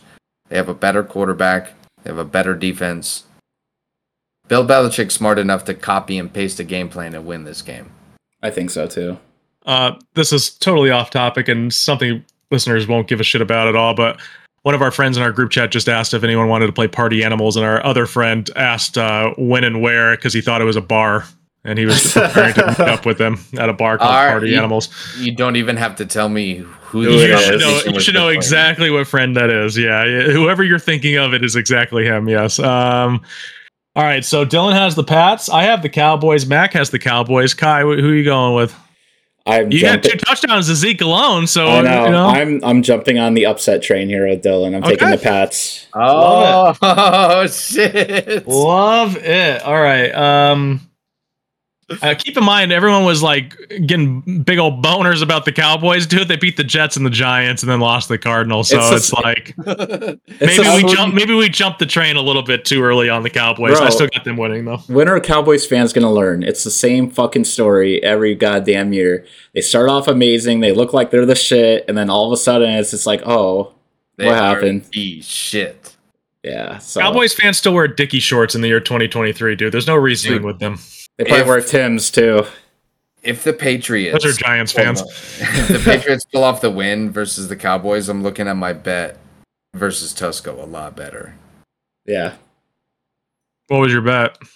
I bet him. I can't remember the amount, but it was that the Cowboys wouldn't break 8 games. Oh, that'd be hilarious! That, especially after how they started, if that was the case. I have a bet with him too. We bet Eagles over Cowboys for the division leaders. So fucking degenerates. All right. Cardinals 1-2, 49ers 3-0. Deebo Samuel is questionable with rib and knee injuries. Juwan Jennings is doubtful with a shin injury. What? A shin injury. Sorry, I have a lozenge in my mouth. Brandon Ayuk is good to go, but he was kind of injured all week long. But he's good to go per Kyle Shanahan. What are the expectations for George Kittle if Deebo doesn't play? I can see him having a fine game. Me too. He had a nice game last week. Yeah. Yeah. If Deebo's out and Ayuk plays with Kittle, I think it'll be the same outcome as last week. There's going to be 2 heavily targeted guys in the offense. Prepare your shocked faces. Elijah Mitchell is questionable with a knee after getting like 7 touches last week. Yeah, so I think if Mitchell doesn't play, Debo doesn't play, are we looking at like 30 carries for CMC? I think so. I mean, I see that. I see that continuing all year. Honestly, Against the Cardinals too. This might be a fucking CMC fucking nuke, dude. I really hope to see what a guy like Jordan Mason has got. Oh, fire up CMC. No, you're right. You're right. But like, come on, can he get 10 carries to see what he's got?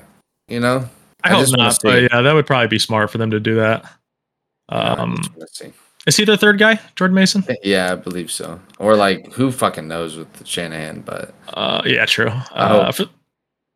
Also for the Cardinals, Hollywood Brown questionable with a thumb. I think he's expected to play. Boo, who cares? He did pretty good last week. Does he have 2 touchdowns this year? Yeah, he's been pretty solid fantasy asset so far. He's not blowing your socks off, but he's okay. Yeah. This is kind of a boring game. I think. Are we all on the Niners? Yeah. Yeah. I don't look at the Niners to lose very many games this year. So all on the Niners. Let's move on. Sunday Night Football. Chiefs 2-1, Jets 1-2. Nick Bolton out with an ankle. Taylor Swift expected to be in attendance. Are we watching this game? I don't think I'm watching this game. No. I think I'll just throw it on like my side screen on my PC and maybe I'll game during Sunday Night Football or something. This is gonna be so fucking boring, bro. I hate watching the Jets. I hate watching the Jets. They're so boring. Yeah. I mean, to be honest, I'm gonna be very drunk by this point in time tomorrow, so I will probably not watch this game. Fucking Kai's probably got like a pumpkin patch to go to during the Eagles game anyway, so with fucking purple feet from I'm actually going to a birthday party where football will be on Red Zone. Oh yeah, we'll see. Wait, what football party? What football party? I mean, what birthday party for a man or a woman? A man. Oh, good. Okay. Liar. I believe you. Who's the man? Give us his name right now. DJ Matt Campbell. Where does he live? No, I'm just kidding. Where does he live? I want to come. I'm gonna come. Who is your daddy or what does he do? So yeah, I don't. When Taylor Swift is the most interesting part of the game, you just like I don't want anything to do with. I was against the Bears like Taylor too. Swift, and I like Taylor Swift. I'm a big Taylor Swift fan. I just don't give a single shit about how many points the Chiefs are going to beat the Jets by. So I mean, isn't it ironic that she's come to the 2 games so far where they're playing the shittiest opponents? I mean, Travis Kelce really set this up well for himself. He's a very smart man. Yeah, he knows how to play the game. Don't come to week 1. I'm gonna be out. Don't come to week 1. He didn't have a hurt knee. He was, Did you guys see on Sleeper that they replaced Travis Kelce's picture with Taylor Swift's picture? I did. I thought it was a joke at first because I saw it on Facebook, and then I actually pulled up the Sleeper app. I was like, oh. I sent it to Smitty, and he's like, that was a good Photoshop, dude. I'm like, it wasn't a Photoshop, it's real. And I just sent him like an actual screen video of me like navigating to the Sleeper app, and he still didn't believe me. He's like, oh, no. Because apparently it didn't happen on Android. It was still Travis Kelce's picture on Android. Androids suck. And you have an Android, throw it out your fucking window. Nolan, of course, friend of the pod, always late to a conversation. He just posted the picture today with question marks when we were talking about it yesterday. Unbelievable. Unbelievable. And 3 days ago. Yeah. Yeah. He's always so slow. Do we think this will be the last Zach Wilson game? Because Trevor Siemian will be inactive as he's learning the Jets playbook. But you imagine as soon as Siemian is up to date with the playbook, he's going to be the starter. Correct? Throw him in this week at halftime. Like I said last week, I was a game late. He already said he's going to be inactive, but I guess you could throw Tim Boyle in. Bro, yeah, Zach Wilson needs to go. This Jets franchise is suffering enough. There's also been rumors all week that he's kind of lost the locker room. I mean, he probably lost it last year, honestly, but the Jets players are pretty obviously unhappy with him starting. You know, they're like, yo, get Trevor in here. Did you hear that rumor about him trying to make it up to everybody by buying everybody ice cream? I don't know if that was real or not. Apparently, he bought the entire Jets team ice cream to say sorry about how bad he is at football. I'm going to say this right now. There are still Jets fans in New York that wear Mike White t-shirts. Why the hell did they get rid of him? He wasn't that good. He's better than Zach Wilson. He was more exciting. Yeah, Zach Wilson for sure. That's like saying like having diarrhea is better than like having projectile vomit. If you look at Mike White's stats, he wasn't very good, dude. Diarrhea is much better than it is, but it's still not fucking favorable. Yeah, but at this point, the Jets just want anything that's better. So Do you guys think the Jets defense is good enough to keep them in this game for at least a half? No, not against the Chiefs. Yeah, probably. They are probably good enough, but I don't think it'll happen. This is going to be a stinky game, and we all got boned into this by Aaron Rodgers going to the Jets by having terrible Sunday and Monday night games. So the good news is that have a nice dinner. They can start flexing games starting next week, though. Starting week 5 now is the new rule, so they can start flexing games after that. So hopefully this will be the last Jets primetime game we have to endure. They should only flex the best of the matchups into spot. Come on. CBS and Fox has control over some games that they can keep. I think they have like 2 or 3 games that they're allowed to keep that ESPN and NBC can't flex into. So it's kind of politics involved in the flexing process. That makes sense, but I don't want any more Jets on primetime. And the Bears have 3 nationally televised games left. Get them out. That's unbelievable. I saw everyone's mad about the Commanders and Bears being the Thursday night game next week. And I saw somebody on Twitter say, this hasn't been a good matchup since like 1987. Why do we keep giving them prime? I feel like the Bears and Commanders play each other on prime time like once every other year. And it's bad. Mm-hmm. And it's usually bad. 12-7. That Case Keenum game was awful. We watched that one together. I don't know if you remember that, Dylan. I think it was in 2019. Yeah, it was the Bears have only beat them. It was the Taylor Gabriel game, right? Taylor Gabriel had 3 touchdowns in that game, right? Yep. Mitchell Trubisky. I miss him. I miss him. Man. Stockholm syndrome. All right. We're all on the Chiefs, correct? Yeah. Absolutely. Okay, Seahawks Giants, the Monday Night Football game. Saquon, doubtful.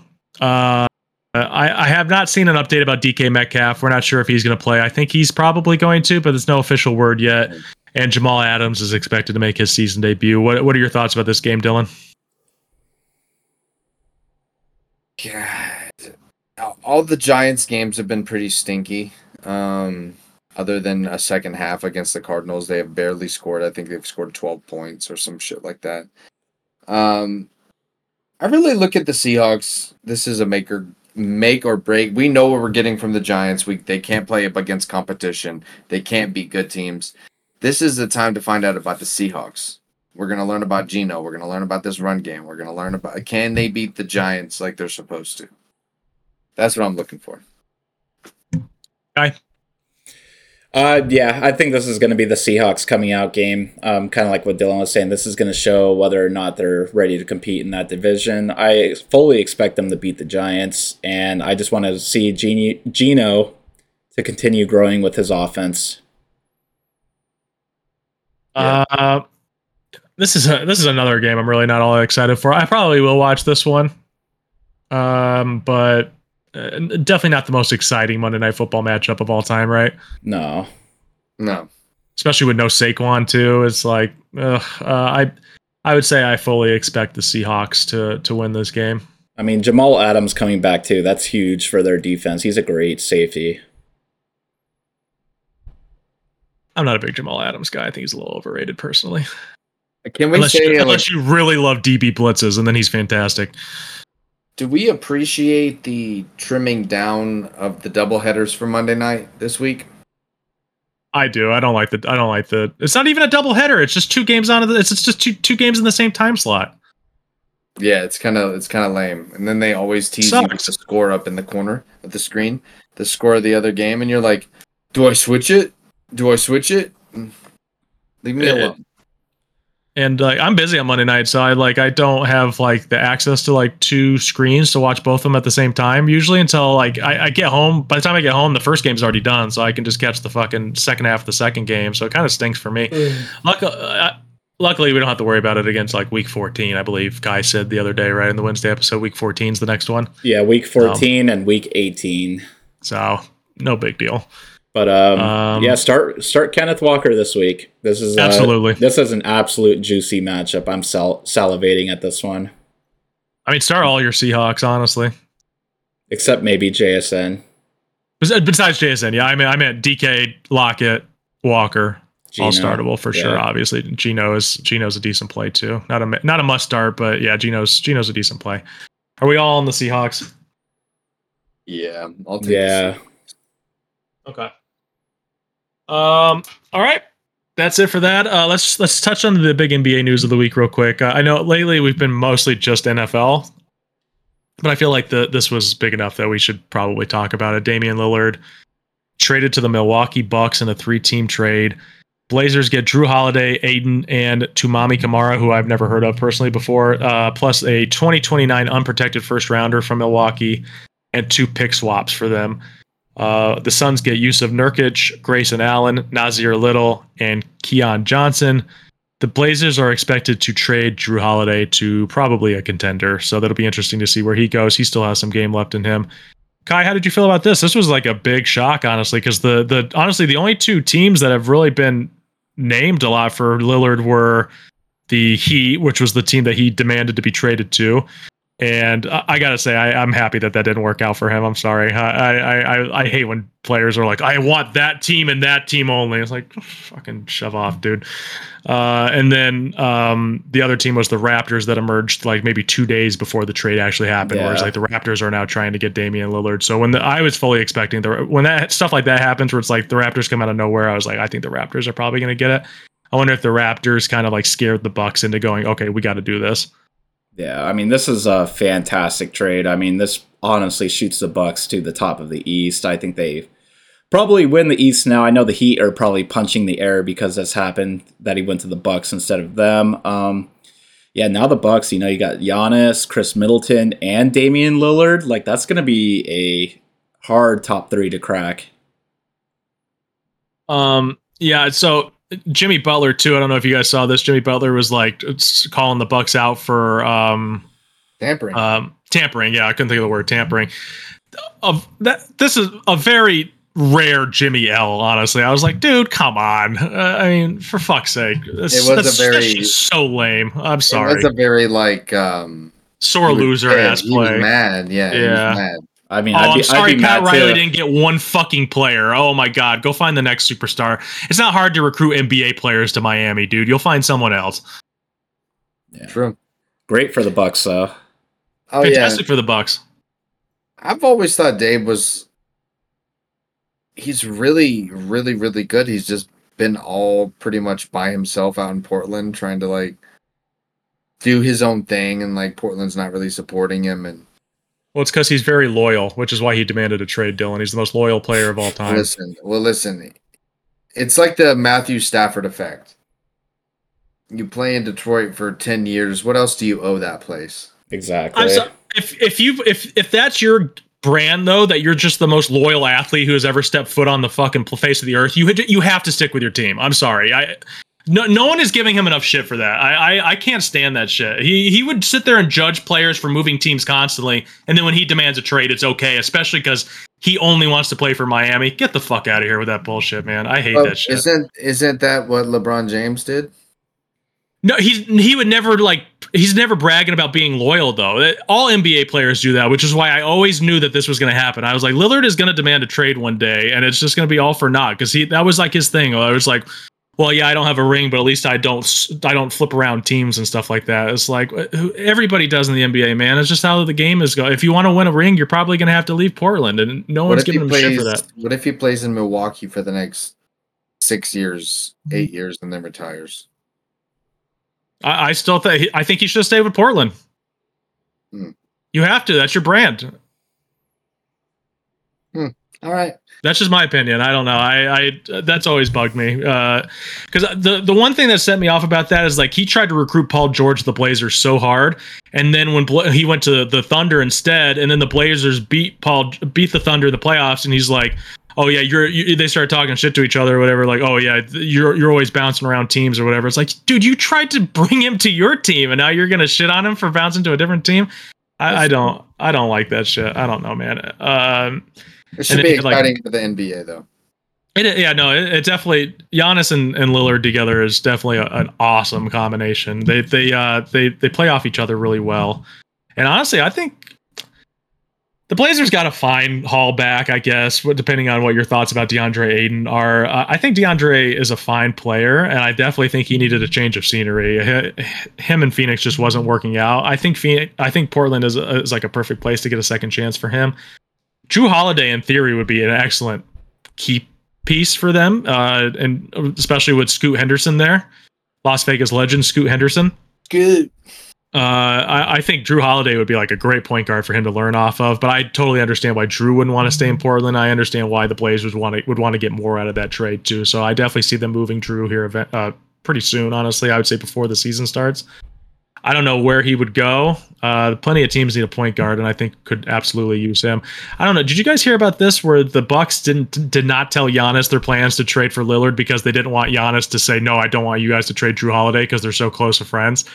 So it's like Milwaukee's like, we're going to help you by not telling you. Like, this is obviously a better move for your career, and we don't want you to like stick your foot in there. So we're just going to do this trade, and then we'll deal with it afterwards. I'm sure Giannis is probably like, yeah, that's probably okay, because now I get to play with Damian Lillard.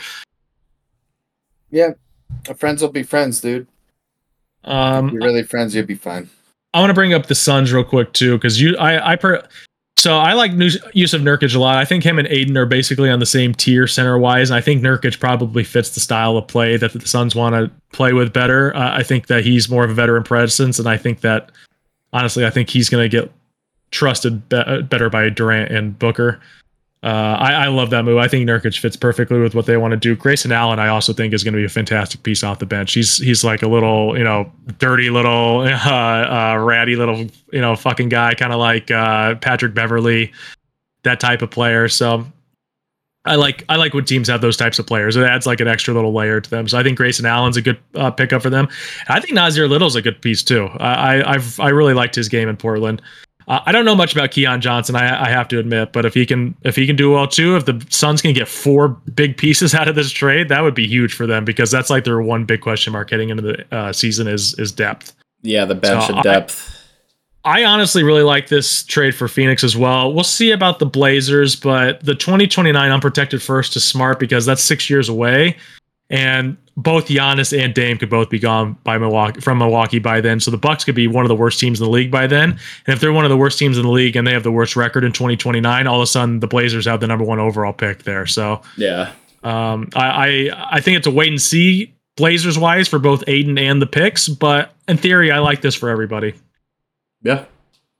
And we'll see how they do about the Drew trade. So any last words before we move on? No. All right.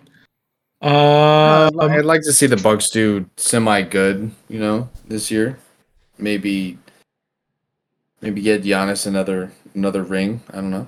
I got no issue with the Bucks. With that being said, they are in my conference, and the Cavs are somewhat of a contender. I don't think they're a finals contender, but they're definitely a top 4 contender in the East. So I don't love that Lillard went there, but at the same time, from a basketball fan standpoint, the Bucks have always been pretty likable to me. Giannis is very likable. I would say he's one of my favorite players. So I just went on the anti-Lillard rant. I'm obviously not a Lillard guy. He's one of my least favorite players, but I don't hate him so much where I'd be like, fuck the Bucks, this, that, and the other. He just rubs me the wrong way with that loyalty bullshit. So good for the Bucks. Yeah, good for the Bucks. We'll see about the Blazers. Good for the Suns. And yeah, I think the Bucks are definitely going to be the favorites in the East. So that's it, everybody. We will be back on Wednesday for the week 4 review. And as always, subscribe to the YouTube. Our audio only options are available at Spotify, Apple, Google, Amazon. Subscribe everywhere there, please. Leave a like on the YouTube video as well. On TikTok, I was slacking this week. I didn't get any clips up on the TikTok, so we'll try to get some clips up this weekend before the games. Subscribe TikTok, Instagram, Threads, Twitter, at Raging Takes everywhere. I'm at Montana Sauce on Twitter. Kai is at RTP Kai. Dylan is at Such a Wise Fool. Mac is at It's Mac Bruh, BRUH. And our Gmail is ragingtakes@gmail.com. And we will see you guys on Wednesday. Thank you guys. Peace.